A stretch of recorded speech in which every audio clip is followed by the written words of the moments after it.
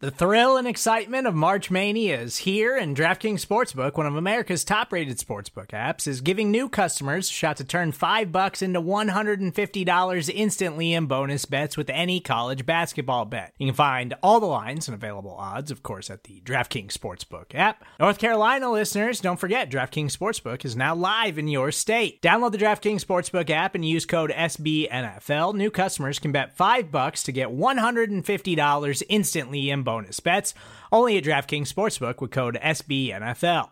The crown is yours. Gambling problem? Call 1-800-GAMBLER, or in West Virginia, visit www.1800gambler.net. In New York, call 877-8-HOPE-NY or text HOPE-NY. In Connecticut, help is available for problem gambling. Call 888-789-7777 or visit ccpg.org.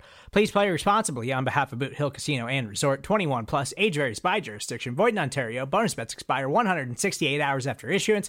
See dkng.com/bball for eligibility, deposit restrictions, terms, and responsible gaming resources.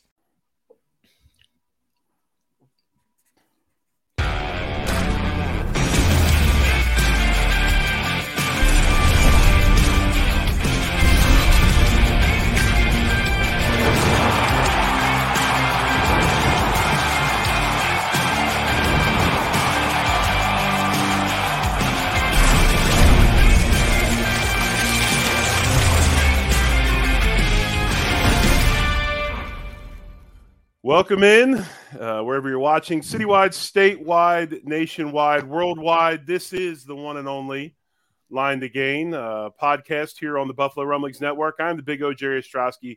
Shere's Sarah Larson. We are way late, and it's only fitting that we're late today because we have such an awesome guest for the first time, and I hope to God not the last time he ever wants to come on with us. But joining us tonight on the podcast is Matt Parino. Matt with Channel 4. He is a Bills beat reporter. He's also with the Shout podcast. I'm sure you do a bunch of other things as well, Matt. Thank you for being patient with us and also helping us troubleshoot our problem. Thanks for joining us tonight on the show. Thanks for having me. And listen, this was meant to be, like I was telling you guys, Ryan and I had this same issue before one of our shows like a week or two ago, and we troubleshot it ourselves. So, we got to stick together in this business, right? It's funny because I called out Jerry on the chat on YouTube and told everybody that Jerry forgot about this show tonight, joking. And then he gets on, and then I'm the one with the technical issue. Hey, man, it's been one of those nights. My wife and I have been married for over 25 years. I understand what it's like to get blamed for things that aren't my fault. It's okay. All right. Well, Matt, I know I told you to sign on a few minutes late so that, we can go through our sponsorship stuff, but you're here. So I apologize for this part, but it is a new season and we are lucky enough to have a couple of sponsors this year. So I'm going to actually play both back to back. So just give us a moment to for our sponsors. Hey, football fans, the season is here. So that means family, football, and food. But for the NFL's best fan base, it can't be just any food. Bills Mafia only eats the best during the season. And the best is Picasso's Pizza. With 4 great locations in Western New York, it's so easy to treat yourself to the most flavorful pizza on game day. Picasso's. We are Buffalo Pizza, shipping local and nationwide. Order online at picassospizza.net. Bills Mafia is back. Are you ready for it? The 3rd annual Buffalo Rumblings IPA beer release party is going down September 16th, 6 p.m. to 9 p.m. at the Resurgence Brewing Company located downtown at 55 Chicago Street. I'm going to tell you what, you do not want to miss this event. Come out and hang with Joe, Sarah, and the rest of the Buffalo Rumblings crew for the Megapod. You're going to want to bring your questions and be a part of the live stream. Get involved. It's going to be live. And this year, we're also going to have our friends from Fans of Buffalo joining the party and sponsoring the fun. They're going to be in the house to provide you with all the information you need to make your away game day experience the easiest and the most smooth that you've ever had in your life. I can promise you, they do their job very well. So make sure you make it out Saturday, September 16th, 6 p.m., Resurgence Brewing Company, 55 Chicago Street. Go Bills. Another day is here, and you're ready for it. What to wear? Check. Breakfast, lunch, and dinner? Check. Planning for what's next and how to save for it? That's where Bank of America can help. For your financial to-dos, Bank of America has experts ready to help get you closer to your goals. Get started at one of our local financial centers or 24/7 in our mobile banking app. Find a location near you at bankofamerica.com/talktous. What would you like the power to do? Mobile banking requires downloading the app and is only available for select devices. Message and data rates may apply. Bank of America N.A., member FDIC. Welcome back. The Line to Gain here on the Buffalo Rumblings Network. Matt Parino joins us, Channel 4, Bills beat reporter. And Matt, I just want to get right into it. Obviously, started a little bit late, so I don't want to waste any more of your time. I want to get right into the meat of this thing. And obviously, the Bills go down to Pittsburgh, which has always been a very, very hard place to play. Anytime you go to Pittsburgh, preseason or regular season, it's tough. Just kind of your feelings being around the facility, kind of how this team is responding to such a. There's no other way to put it. I mean, just a very poor effort by the team the last preseason game. How does the team seem to be? Is it, hey, it's just another preseason game, we're fine? What is the mood right now at One Bills Drive? Well, I thought it was interesting talking to Dion Dawkins in the locker room after that game. Like, he is a pretty cool customer, most of the time. And he was in that moment. But one of the things that he said to me that really stood out was like how much of a reality check this is for everybody there, because Pittsburgh Steelers, I mean, this is a team that I don't think a lot of people were talking about before that game. Kenny Pickett is a second-year quarterback. I don't think anybody's thinking that in an AFC, even if they have some success in their division, that they're going to be able to really stand toe-to-toe with the big dogs of this division. But they looked the part, and they got some real players on the defensive side of the ball. And I think what Dion said was, like, we're not going to just show up as the Bills and just run teams over. I mean, everybody's going to come to give their best shot to the Bills, especially knowing, what happened last season, what's kind of permeated this offseason. Maybe some organizations think that, this is the time to get after the Bills. Like, maybe there's some dissension, maybe there's some problems. But I think what we've seen in the last couple of days is really interesting, because it was this really scrappy week of practice last week, right? Like, they were going back and forth, arguing, fighting. I mean, Jerry, you know this. I mean, nobody's got to tell you about what training camp's like. You go out and you get get it handed to you by the Steelers. You come out the next day and you could kind of see over the next 2 days how much practice was kind of changing. And yesterday, some pre-snap penalties again. Some different things happening in practice that I was a little bit sloppy. Today, it was a completely different story. I mean, the offense was outstanding in all the team drills. In red zone, Josh Allen looked like the assassin that everybody knows him to be. And I mean, that is a huge development now, a couple weeks outside of this New York Jets game. We're probably not going to see a lot of starters. I don't expect to see Josh Allen on Saturday. So he probably played his last game before they play the Jets. But it was just in the little things, the way they were competing. It seemed like a higher level on both sides of the ball. Ed Oliver had 2 sacks in the game, or in the practice today. Taron Johnson had an interception against Josh Allen, just absolutely blanketing Andy Isabella.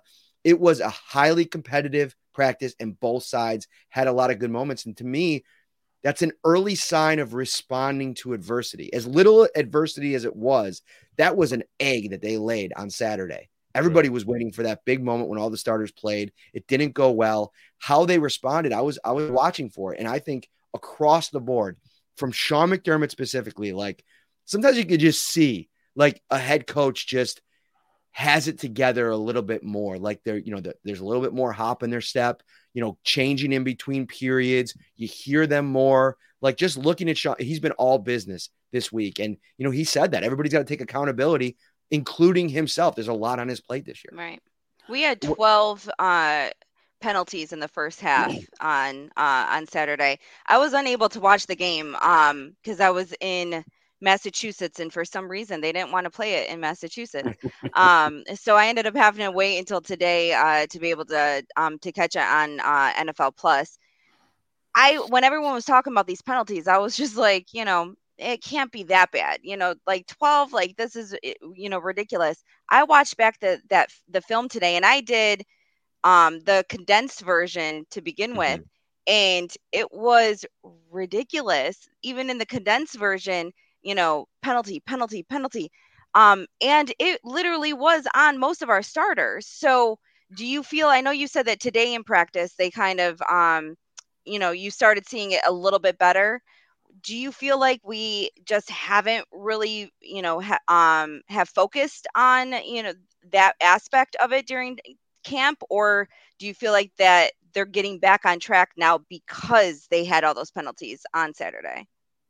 I'd like to actually flip it and ask Jerry a question on this, because one of the things that I think is really interesting is, like, you have a veteran in Connor McGovern that comes in to play left guard, Right. but it's a bit of a scheme flip. Like, he didn't play this style in Dallas. They're going to ask him to get out in space a little bit more. Osiris Torrance, kind of like that anchor, like huge power guard, they're going to ask him to even get out and be a little bit more athletic in what they ask him to do. So those two guys, really important pins in this whole thing, are kind of learning a whole new deal. And, it wasn't even the two of them with the penalties. You had Spencer Brown on the outside. Mitch Morse, I think, had one. Dalton Kincaid had one. But I just think as a unit, as an offensive line unit, they're going to need a lot of time on task, like repetitions, to know some of the pre-snap stuff that I'm sure they're still going over. And Ken Dorsey, no matter who you talk to in this offense, vets that come in. I remember Emmanuel Sanders a couple years ago just flabbergasted at how complex this scheme is. All the responsibilities, the pre-snap responsibilities, the motions, all the different checks and calls that you have to do before it happens. That's a lot on everybody's plate. And I just think that, in that moment, the first 20 snaps that they've had as a group, as starters, it just kind of went a little bit wonky. I mean, Jerry, how tough is that when you're adding those two new guards in?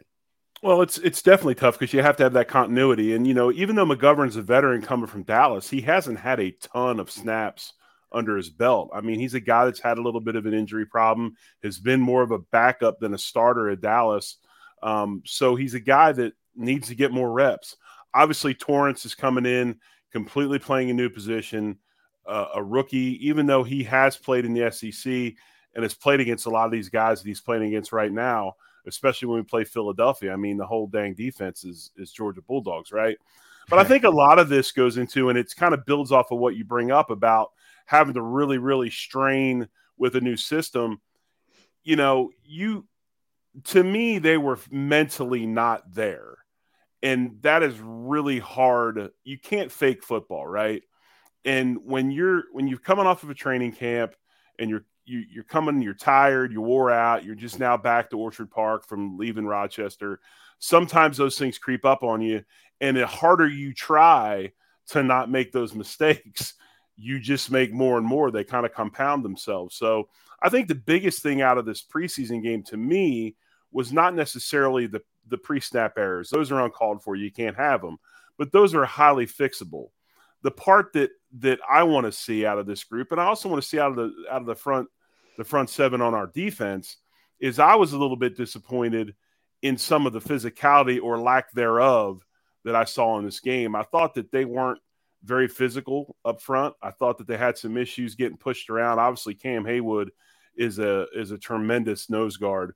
But, Pittsburgh played like a team that was sure of themselves. They've been in that position before. They've got TJ Watt. They got Haywood. They got all-pro guys lining up on that side of the ball. And they just seem to always find these rookies or these free agents that fit in so well to that 3-4 defense they run. So I thought they were much more sure of themselves. And with being sure of themselves, they were able to bring that physicality where, prime example, if you watch the touchdown run by Warren, Dotson is catching a lot of grief for that play because he didn't fit properly. Okay, that's a mental error. When you don't fit, when you have that B gap and you don't fit the outside shoulder of the offensive guard that's climbing on you, that's a mental error. But you know what? If you look at that defense, McDermott had the nose guard. He had the backside middle linebacker and the front side middle linebacker shaded to the side of the run. And the nose guard gets hooked and shielded off just one-on-one by a center who has to snap the ball, so he's already going to be a little bit late.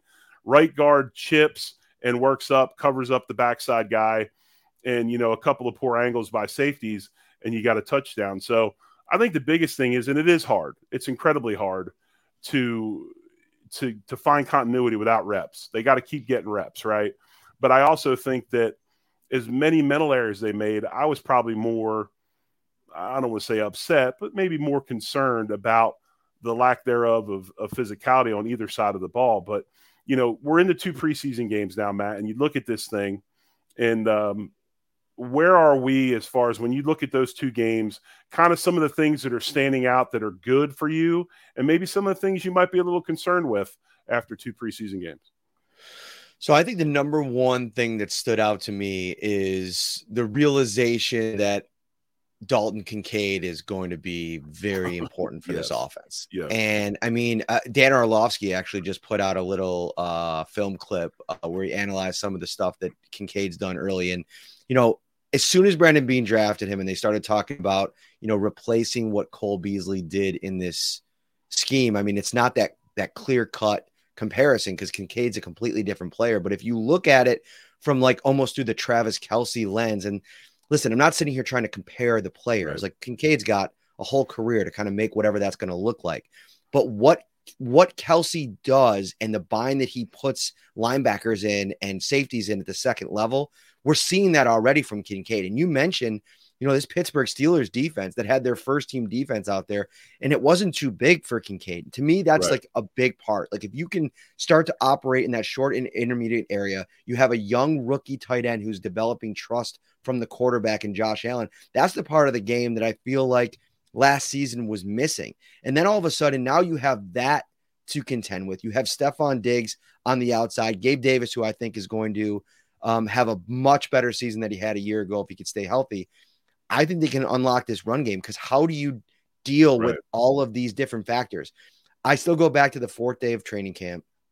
James Cook just put on an absolute show. And I just think the dynamic way that you can use him as a weapon, lined up outside wide, in the slot, in the backfield, running routes out of the backfield. Like there's so many ways they can deploy this thing. And it's funny. I saw Ken Dorsey today. He did the press conference. His eyes were a little red. I'm sure he was grinding tape right before he walked into the press conference room. But I can't imagine what goes through that guy's head every night, knowing all the players that he has in this offense and all the ideas that they probably have, not to mention the complexity of this thing. So I think that this offense is going to hit the ground running. And I also think, how do the Jets prepare for that? Like they're going to try to get pressure. The one area of concern that I have is probably at right tackle, right? Like, I mean, Spencer Brown, you know, that was a tough game, like for him. And, you know, Deion Dawkins, I still think we saw the best version of Deion Dawkins, in my opinion, in the last 10 games of 2021, which is crazy because he had 2 bouts with COVID that year. It was amazing to watch. He just kind of ascended to a level that I think really propelled their offense down the stretch into that playoff run that ended obviously within 13 seconds. I thought he took a minor step back last year. I think part of it was the lackluster play at left guard. Unfortunately, Roger Saffold loved the guy, enjoyed every conversation I had with him, but he just got a little bit too old, and the level of play there wasn't where it needed to be. And so if the line doesn't show up and has a way to, you know, answer a bunch of questions that they're going to bring from the Jets. I mean, Quinnen Williams looks like an absolute monster in Hard Knocks. I mean, they're starting the hardest way that they can start off. But I also think the Jets are going to have a really complicated start to their season too, facing this Bills defense. So to me, it's the offensive line, which is the concern. But I think it's the playmakers for the Bills that I really think is going to allow them to do a lot of cool things. I don't know. Today, Nick Wright said that Saffold was our best offensive lineman. I saw that clip, and I think they said something else too at the end of that I thought was kind of funny. He lost me at Saffold. I literally tweeted you didn't that. the end part of it? The mute button is a wonderful thing, Sarah. You should try it sometime. I've been actually having a kick with the national media over the past couple weeks. It's been kind of fun, between some people misspeaking, some people being fed the wrong information. I don't know if it's part of the writer's strike or what, but it's been pretty bad the last couple of weeks. So it's today the Seattle Seahawks are also part of the AFC now instead of the NFC. I did see that. Was that. a new that was one pretty today. Funny. Yeah. I did see that. The funny thing about the Stephen A. Smith thing on Diggs, like as an aside, he said it in a segment where they were talking about the Jets. Like that was the start of the segment, right? Right. And then he just kind of like snuck in that Stephon Diggs thing. Like to me as a reporter, like if you have sources telling you that Stephon Diggs wants out of Buffalo, you're not going to shoehorn that into a segment on the Jets 15 minutes into the block. Right. Like that is like a, shout it from the rooftops kind of Right. report. So it's just, I don't know. There's no accountability for those kinds of folks. And, it's just kind of a different media landscape at this point, I guess. So one of the things that I wanted to ask, you've been to practice throughout camp, you've been to the preseason games, you've seen pretty much it all throughout the all this time. I know you think that Gabe is going to have a step forward, and I'm hoping and praying that he does. What about the backup quarterback position? Are you as worried seeing Kyle Allen out there? I know Barkley is always has been, slated as our practice squad quarterback.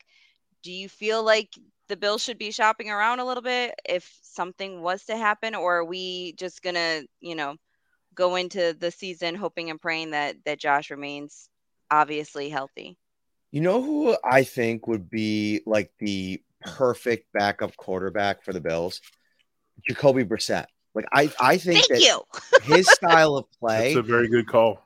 I said that last week That's because you're very intelligent, and I'm just riding your coattails here. And yes, thank you, right, for that. Matt, right. He signed a 1-year deal with the Commanders. It's worth up to $8 million. That's significantly more than Kyle Allen got. So I think it was just a situation of, and he's also kind of like hunting those contracts or those situations where there's a path to playing. And I mean, he could have beaten out Sam Howell. So I think that was a little bit more appealing to him. I'm not as down on Kyle Allen as a lot of people are. It hasn't been great, but I think operationally he will get better the more comfortable he gets with the scheme.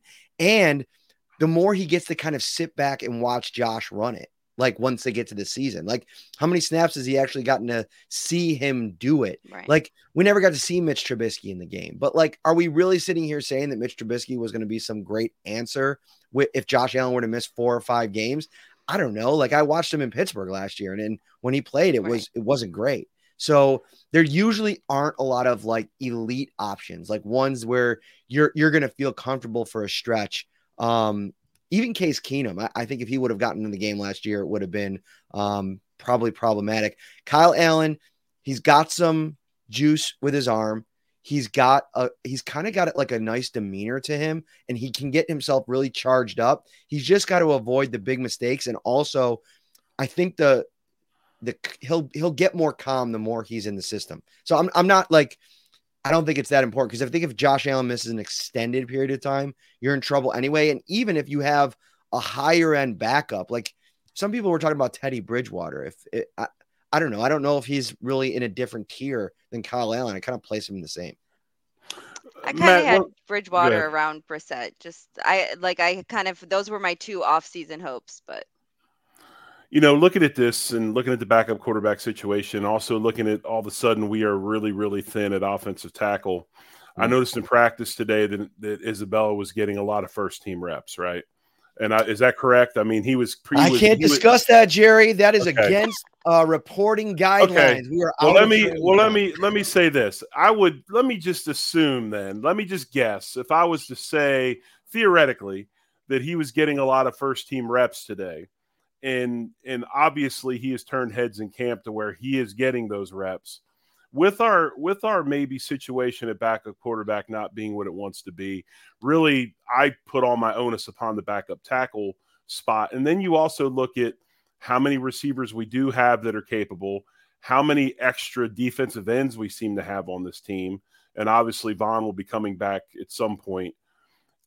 Is a guy like Shakir now, and maybe couple of these other defensive ends that we have that are kind of depth players, are they maybe targets to trade or move to obtain some backup depth at those positions that we need players?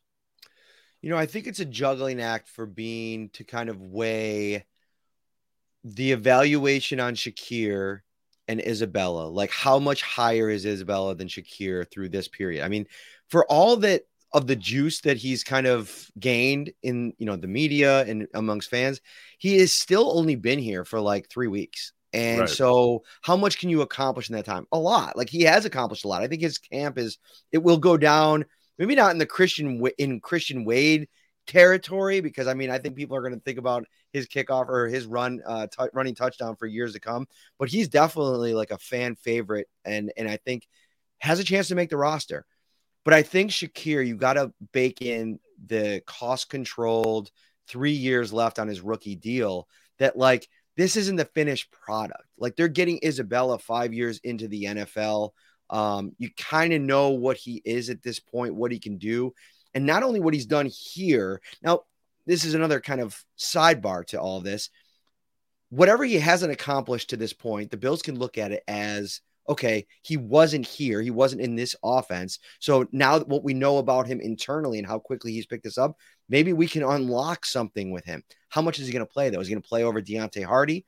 Is he kind of a fail-safe if Deontay Hardy gets hurt? Where is he going to play, in the slot? Well, you want to work kind of Dalton Kincaid into that mix as well. Trent Sherfield plays in the slot. So I just don't know if there's enough balls to go around. And I do know that Khalil Shakir plays every position in this offense. And that's something that I don't think Andy Isabella does. So I think it's really interesting. I think to trade Shakir, they'd have to get something that's really worthwhile and have a serious, plan for Isabella with how they're going to utilize him. They keep him on the 53. So Ryan put out his, for those people who don't know, Matt does a podcast with Ryan and has worked with Ryan for a while. He put out his 53 man roster, and his and I opinion on the wide receiver group kind of went hand in hand. I still am in the mindset that we might keep 7. Do you think that is a possibility? Do you agree with him? Because he put down that he agrees that he thinks that they're going to keep all 7. Yeah, I think that there's a path to keeping 7. Mainly because I think that Hardy missing a season and having, just seeing him in person, he is a small dude. Like at 5'6", he's not small. Like his body is, he's muscular. He's kind of a big dude, but he's very tiny. And I just wonder, when you take that kind of punishment, I mean, if you're talking about 20 to 30 or 40 to 50% of the snaps every week, how much can you trust him over the course of the season, knowing the injury that he's coming off of? So to me, if you keep 7, it's to protect against injury. I mean, Gabe Davis got hurt last year. Like, maybe you need to move a Khalil Shakir into a wide receiver 2 role. If somebody goes down, Hardy goes in the slot. Isabella can then maybe take over some, kick return duties, punt return duties. There's a lot of versatility to all of that. In the end, I'm going to differ with Ryan and say that they keep 6 and cut Andy Isabella and try to get him to the practice squad. And I know a lot of Bills fans are not going to be thrilled with that. But again, I don't like getting in the business of overreacting to 3 weeks of training camp, as good of a run as he's had, because he has been really great. Yeah, and today it was there. We're going off in the chat. It was confirmed today that last year, even though he only played in 5 games, Andy Isabella, he was dressed for 6. So technically, he is now considered a vested veteran. He has 4 years under his belt, so he doesn't have to clear waivers. So there is actually a good opportunity there that if, we're able to talk to him, about cutting him and making sure he, will go on the practice squad. I'm a little more, leaning towards, 6 would be okay in that sense. And that could be one of those situations too. Just sorry to interrupt. No, you're fine. Where, like, remember a couple years ago when they cut Dean Marlowe and Tywan Jones, and they basically said, we're cutting you, but we're handshaking and we want to get you on the practice squad and you're going to be a part of the plan. To me, that's where Andy Isabella fits in. It hasn't gone well. I think he loves what's going on in Buffalo and how he could potentially fit given an opportunity. So those are the kind of guys that you can kind of just have a handshake with and say, okay, come back to the practice squad. It kind of like Duke Johnson last year. He was great for them in the room. He was a guy that, had they needed him, would have been a nice guy to throw into the mix at some point at running back. They just never got to that point. Right. Now, do you feel like there's going to be a surprise where, I'm sure you've seen 50,000, 53-man rosters at this point. Do you think there's going to be a surprise cut out there that, everyone's saying that this one person is definitely going to make the team and you feel like they're not? Not really. The one guy that I think could be surprising, and like I've tried to think this through every which way. And by the way, let me preface this by saying I'm not predicting that he gets cut. I'm just trying to kind of throw out somebody that if this happened, I could at least see a path to it. AJ Epinesa, right? Like, I think the Bills are in a situation where when Vaughn gets back, they're going to have a ton of guys on their defensive line that they can rush inside, outside, versatility. So maybe not a cut candidate, but somebody that they can maybe trade. When I brought this up a couple weeks ago on the podcast, people were like, they are not getting rid of AJ Epinesa. I don't know. It is a results-driven business. Yes. And I don't know if I've seen enough results from AJ Epinesa consistently. Like, in the preseason, when you're going up against twos, like, you should be winning your one-on-ones at the very least. And, you know, it's just not consistent. Like, there's so many times you watch him out on the edge, just running by the play. And like, those are the kinds of things, the nuanced little things that you're looking to see improve over time.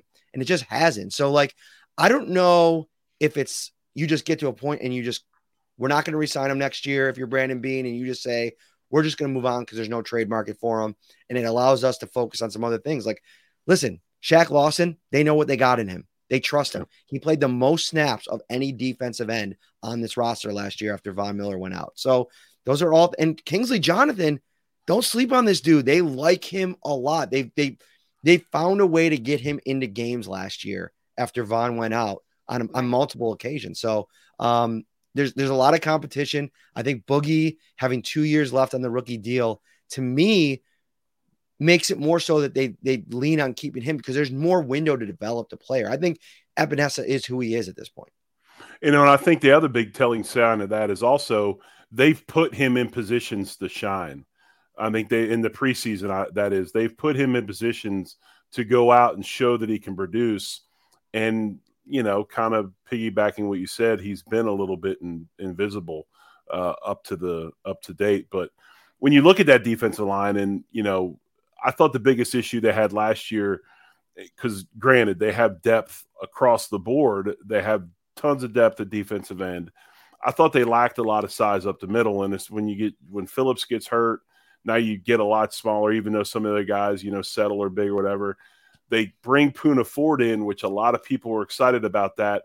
Kind of what is the general sense of Poona Ford in the preseason right now and how he's performed up to date? Is he the player that they thought he was going to be for him? I think it's still early. I think he's still kind of in that same boat, kind of getting his feet wet. I know when the first depth chart came out, people were really kind of taken aback by him being like fifth in the pecking order, but that doesn't surprise me. I mean, Tim Settle has been here, he like in the scheme, and Eric Washington talked about how big of a jump he took just in understanding their philosophy and what they're trying to do from last year to the year before. I think Poona Ford is going to be a huge relief on Daquan Jones. Like, I think you can keep him a little bit healthier and kind of share the load with Ford as he gets more comfortable over the course of the season. I've seen a lot of good from him. I felt bad for him. I think it was him on that run by Waddle, or not Waddle, Warren. Where he kind of was kind of pushing up the middle, and was it Settle who kind of just fell on his legs there in the middle? So maybe he could have made a play on that. I'm not sure, but I think Poona Ford, there's a lot of excitement about him in the building. He's been really strong in practice. We'll see if it translates into the game. Sarah, you got something? Yeah. Well, no, I was going to switch position groups. So I kind of had Medikovic being our one surprise cut. And I said it in the off season, and people were like, his contract is fully guaranteed. And I said, I know, but I still felt like he was the one person that he's really not going to come in at linebacker. We already have 6 others that we're, you know, most likely going to keep unless we, you know, trade one away. And he's really on the squad for special teams.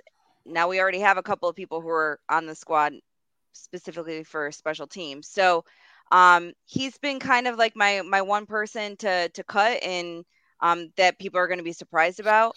And ironically, Ryan actually had it on his 53 as well. So Mhm. do you feel like there's room for him? Do you think we're going to keep 7 linebackers, or do you think there's another linebacker we might cut instead of him? Or I mean, is Balin Spector's spot a lock? I mean, we I, got some people saying he's going to be starting at middle linebacker by the middle of the season. So maybe, but like, I am really trying to think of a similar situation to a guy that enters training camp in the McDermott regime, and Bean enters training camp as part of a 3-headed competition and is out after 1 day of practice. Like, it was so dramatic. I mean, he came in and like all they were talking about leading up to training camp was Spector. Bean was mentioning him like every interview. He got a question about middle linebacker. He was talking about Spector, the fact that he was in the facility all off season, how much farther he's come, taking care of his body and doing all the right things. And then we get to camp and everybody's kind of expecting Dotson and Bernard to duke this thing out. And they're like, no, Spector's in there too. And he goes out there and he has a day of practice, and then we never see him there again with the first team. And so to me, depending on like, it's going to be really important. Like, go back. I haven't tracked it. My good friend, Joe Biscaglia, he loves doing he checks all the people playing special teams. That's a little bit too in the weeds for me, but if he's playing on those first team special teams snaps, that's a good path to the roster for Balin Spector, and maybe something that can push a Tyler Matakevich out if he could do multiple things. Now, I do think Matakevich can play defense, but he's coming back from that injury, and so I don't think he's been in the mix for that perspective. But he's been Tremaine Edmonds' backup the last couple of years on the depth chart, so I think in a pinch they can use him at that spot. I don't know. It's anybody's guess. Like, remember a couple of years ago, Delshon Phillips made the 53-man roster. There's always a chance that we can have like a out of left field, nobody's expecting it. Like Cameron Klein, somebody mentioned him. He's had a really good training camp. He's had a really, really good preseason. I thought he played really well the other day. I mean, one of those kind of like names. I think the Bills picked him up off waivers from the Kansas City Chiefs. So obviously they liked him. They've had some good pass rushers over there over the last couple of years. So there's a lot of like fun little names, but I think 49, 50, I think we're pretty much covered on this 53 man.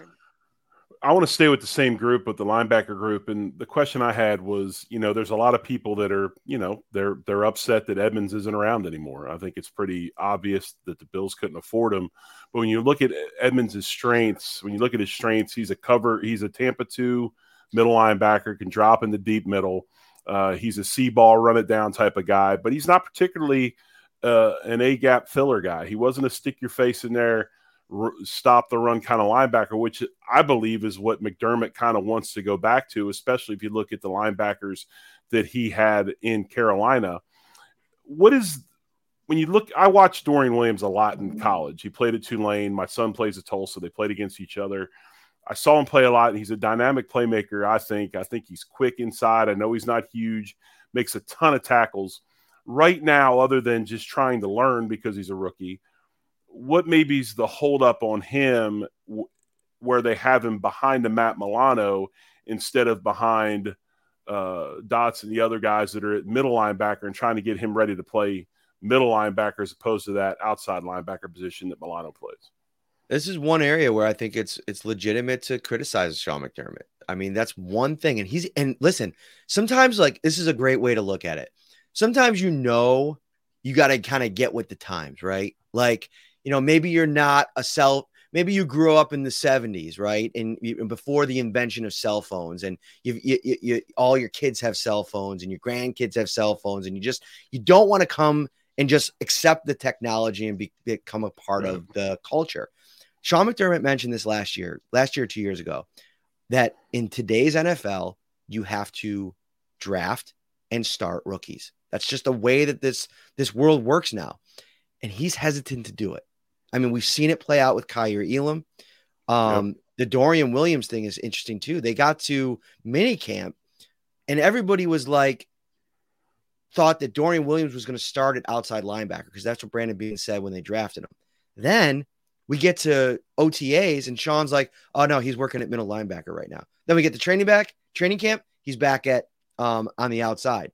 To your point, I think sometimes you got to let these youngsters fail a little bit. And, I think that there's pressure on Sean because, they win 13 games every year. They're Super Bowl contender. It's hard to balance how much leash you give to a young player to let them develop in real time versus going with the guys that you trust. But right now, they're really getting caught up in a guy that they thought they might be able to trust in Tyrell Dotson early on. It has not been the case. I mean, this thing is far from over. I don't know if they're going to feel comfortable running him out there to start at middle linebacker to start the season. And now we're talking about Terrell Bernard, who really hasn't looked that good when he's been in there, getting back from this hamstring injury to maybe at least give them another option. So I like the idea of just throwing Dorian Williams out there and letting him kind of learn on the fly and lean on some of these veterans to help him along. Like, why can't Micah Hyde or Matt Milano help in calling the defense? I mean, you'd be able to answer this better than me, Jerry, but I think that's something that Sean McDermott said he's not opposed to, but it's definitely not something he's leaning into either. No, I think Williams has he's a tremendously instinctual player. He can get to the football. I don't know, maybe it's because of the way we play our defensive line. We're really not kind of I don't want to say two-gap scheme, but we don't really hold up O-linemen to where we let's face facts. The whole reason that Zach Thomas is in the Pro Football Hall of Fame is because when I was playing, they had one guy was 365, the other guy was 375, and they grabbed the entire middle and they let him go find the football, right? Williams can find the football. And I agree with you 100%. Sometimes they have no problem right now with Osiris Torrance going out there and figuring it out on his own.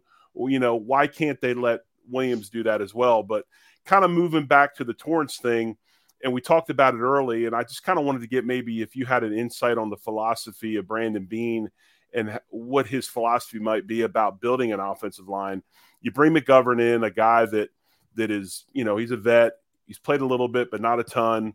Seems to be an upgrade over what we had there last year in Roger Scaffold. Then you bring in Edwards as a guy that can play around, play a couple spots. You bring Torrance in. They seem to have done a very good job of solidifying the middle, which, again, I thought was a weakness on both sides of the ball. Maybe they really didn't quite do as much outside.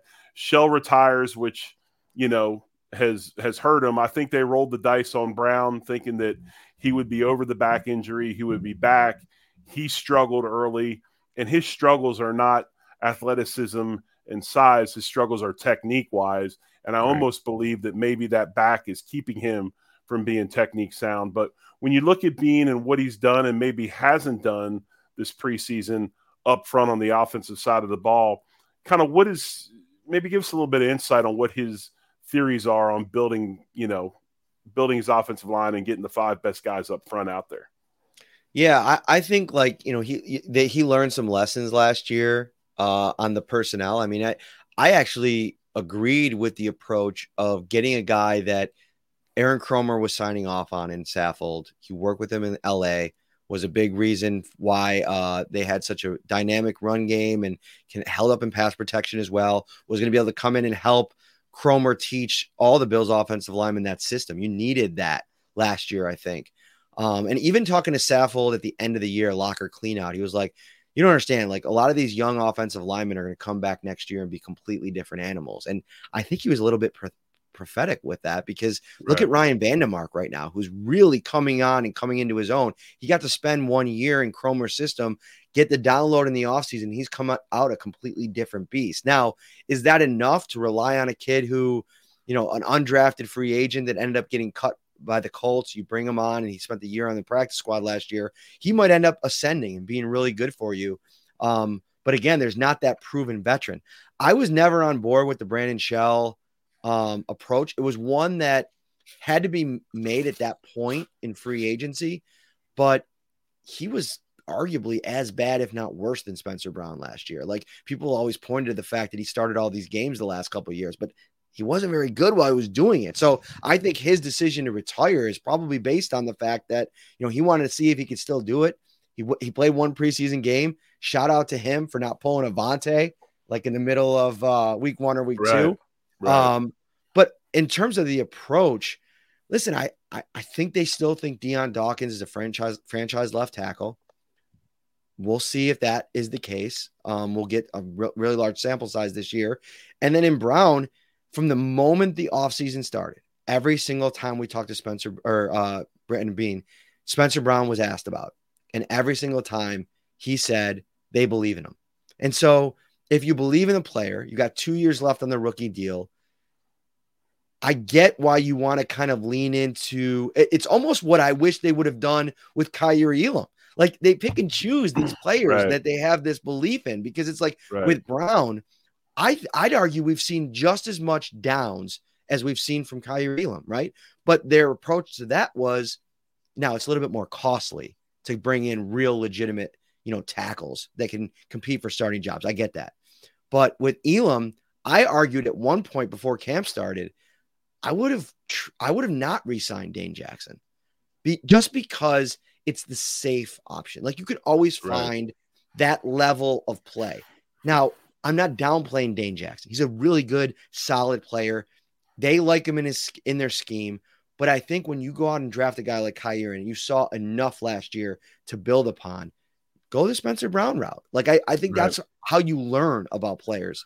So yeah, it's an interesting dynamic with how they built things. And I know Bills fans are unhappy with the way the tackle position feels like what they did at guard last year. And they're hoping that doesn't really end up dooming them as they go into the season.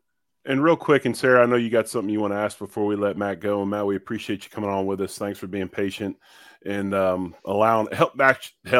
getting us through our technical problems.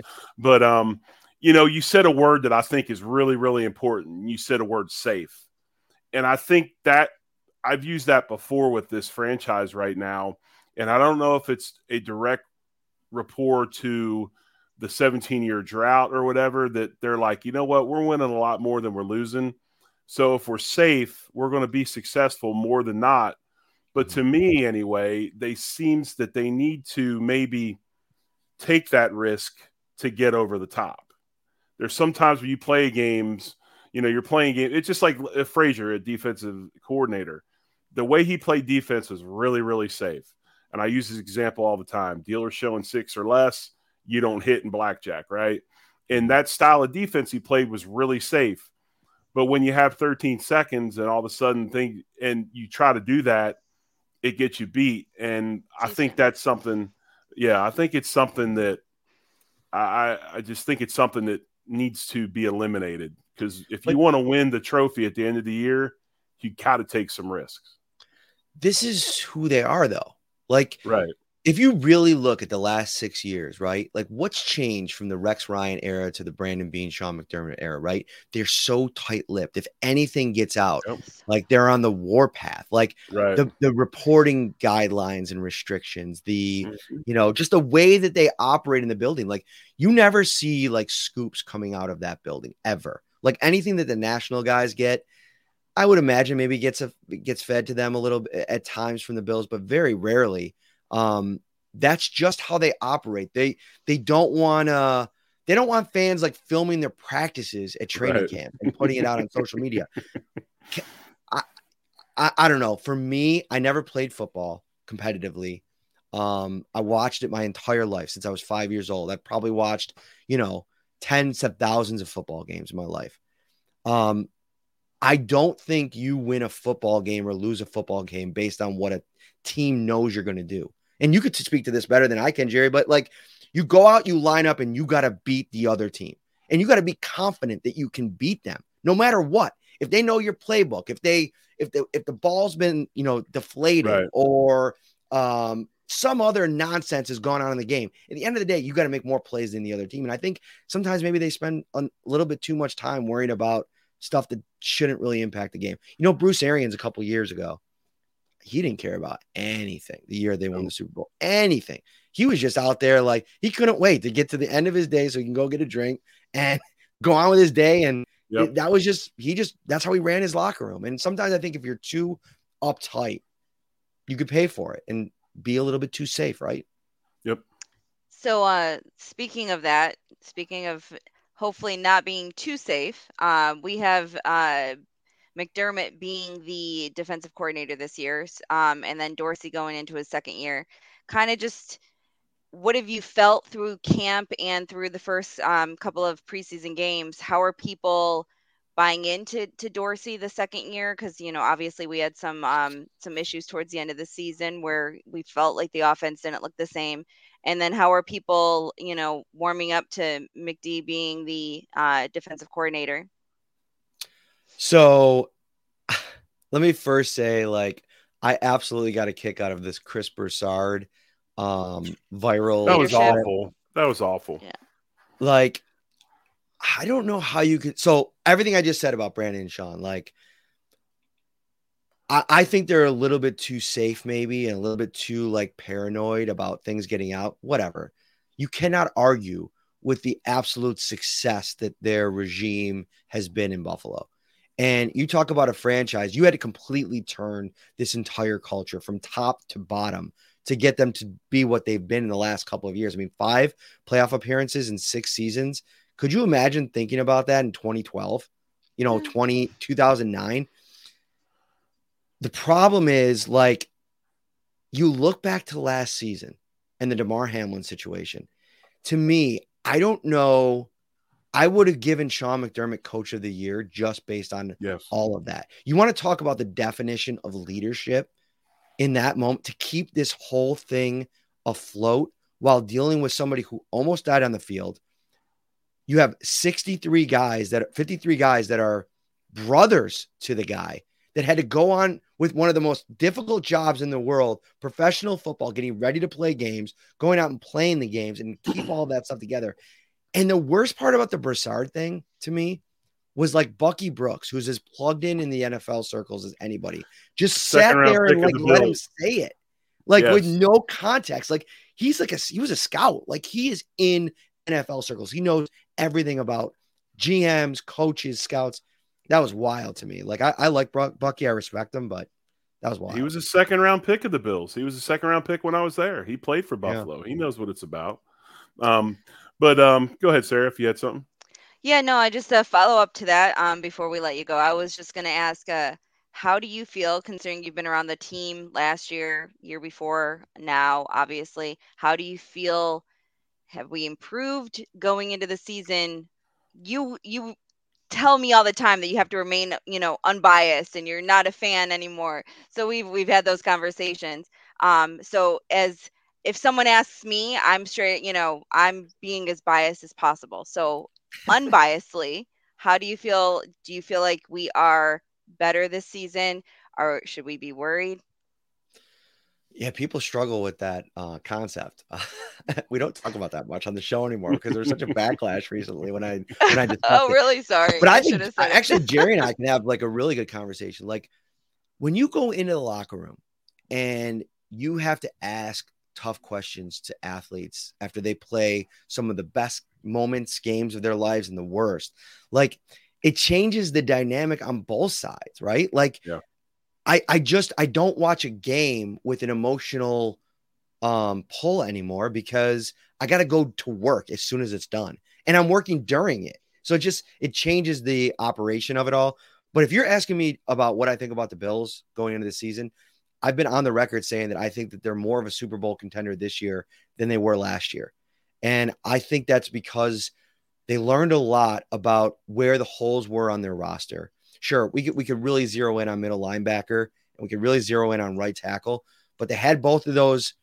They had the one spot with a Pro Bowler last year and it didn't matter in the playoffs against Skylar Thompson or Joe Burrow. I mean, that's one of the reasons why I wasn't sold on the idea of paying $18 million a year for Tremaine Edmonds, because when they needed this defense, a real Pro Bowl All-Pro to really take hold of this defense in moments against some of these elite quarterbacks, it's just sometimes he left you to be wanting more. And so I was okay with him moving on. So there's a couple holes we could dig into this thing. But man, Taylor Rapp as a backup to Hyde and Poyer, massive. Kincaid, massive upgrade. I think they have a more dynamic receiving core beyond Davis and Diggs. Hardy and Sherfield. I mean, that is a significant upgrade on what was it last year? Jamison Crowder, who never played, and Isaiah McKenzie, for as much as I love the person, man, every conversation I ever had with him in the locker room was phenomenal. I love him. I saw him in the tunnel a couple weeks ago when Indy came, gave him a big hug and thanked him for it. Like that is what I'm a fan of. I'm a fan of people. You know what I mean? Like I was a fan of covering Isaiah McKenzie the whole time he was here. I'll never say a bad thing about him, but it just never worked when he got his real opportunity. So everywhere you look, even on the defensive line, like Leonard Floyd, where was Leonard Floyd last year? Did they have a Leonard Floyd last year? They didn't. They didn't have a Poona Ford last year. So I think at the second level, you could figure things out. You could roll the dice. You could try Dotson for a week. You could try Bernard when he gets back. And then if not, you're going to have to just figure it out and put Dorian Williams out there, which I think they probably should do from the beginning. But I just think they're better top to bottom. And I think you have a very motivated group that's hearing the noise. And Sean McDermott gets to play the underdog card again because nobody's picking the Bills to do anything. And that's where they want to be. So that's what I like about them. But I also think as we got better, the division got better as well. And I think what Bills fan and the Bills Mafia has to kind of come to realization of is this. If you look at the 4 toughest schedules in the league this year, it's the 4 teams in the AFC East. Indeed. Because their crossover opponents this year are who? The NFC East, right? So the Bills got a very, very hard schedule. They're going to lose some games because they're playing really good football teams. They play Philly on the road, okay? I mean, they've got some tough opponents. So maybe they don't win 13, but the goal is to get into the playoffs. And I truly believe this team will be better off fighting, scratching, clawing, getting after it with this tough schedule moving into the postseason with maybe more than 3 losses than they would be if they just go ahead and cakewalk it through again and end up 13-3 or 14-2. And then we're back in the same position we've been in. I think these guys need to face a little adversity. I think they need to face this tough schedule, and I think it's going to strain them a little bit. It's going to toughen them up a little bit. It's going to make them better in the postseason because that's what it's all about, getting that shot in the postseason. And you hope that you get in the position where you're not playing a wild card, but even if you do, you're in the playoffs, and everybody's got a chance then. So I do think they got better, but I think the perspective is the division and the schedule is also better and tougher than it was last season. Right. Yeah, and I definitely think that even though I agree, I think we've gotten better, that doesn't mean that our win-loss record will be better than last year because we are playing higher quality opponents. So, Matt, do you want to talk about some of the things that you're working on coming up this season? I know you guys are going out to London as well, so I'll see you there. Probably catch you on the train or something. Yes. I'm trying to think where I'll see you. If you're in, are you going to the New York game, obviously? Yes. New Jersey, excuse me. New Jersey. I'll probably see you on the trains out there because my wife is actually coming with us. Oh, nice. With me. And we're going to Billy Joel on Sunday night. You told me that. Okay. Yeah. I think he's only got a couple shows left, and I've never seen him live, so we're pretty excited about that. Yeah, we're doing – so every month we do a live show at Wingnuts. Wingnuts is opening up their first standalone, all by themselves location in Amherst where the old Santora's was. Our next show is – I'm not going to promote it too much because I think it's on the same night as your show. I'm sorry. The night before the home opener. I'm sorry. Yeah, we'll be out in London. If you're going to London, definitely hit me up. I'll give you details on that, what we'll be doing, because the show that we're doing live at the Fitzrovia Bell, which is the home of the Bills backers out there, it's sold out in like 90 minutes. So I can't talk about that too much. But yeah, you can find all of our stuff at my Twitter handle, at Matt Parino. But hey, Matt, we appreciate you as always. Hit the like button, hit the subscribe button. We appreciate you watching tonight. Big crowds, of course, because Matt was with us. We appreciate his patience. Again, Matt, Channel 4, Bills Beat Reporter, also has a Shout podcast. As you said earlier, you can catch him on other venues, other avenues as well. Matt, thank you so much for coming on tonight. I'm the Big O, Jerry Ostrowski. She is Sarah Larson. As always, Wednesday nights at 9 Eastern, 8 Central. If I can remember that myself. Yeah, we switched 8 Central on Wednesday night. It is the Line to Gain podcast here on the Buffalo Rumblings Vidcast Network, as always. And Matt, we'll let you sign off as well. As always, one love and go Bills. Bills. Take Matt care, won't everybody. say it. Take care, everybody.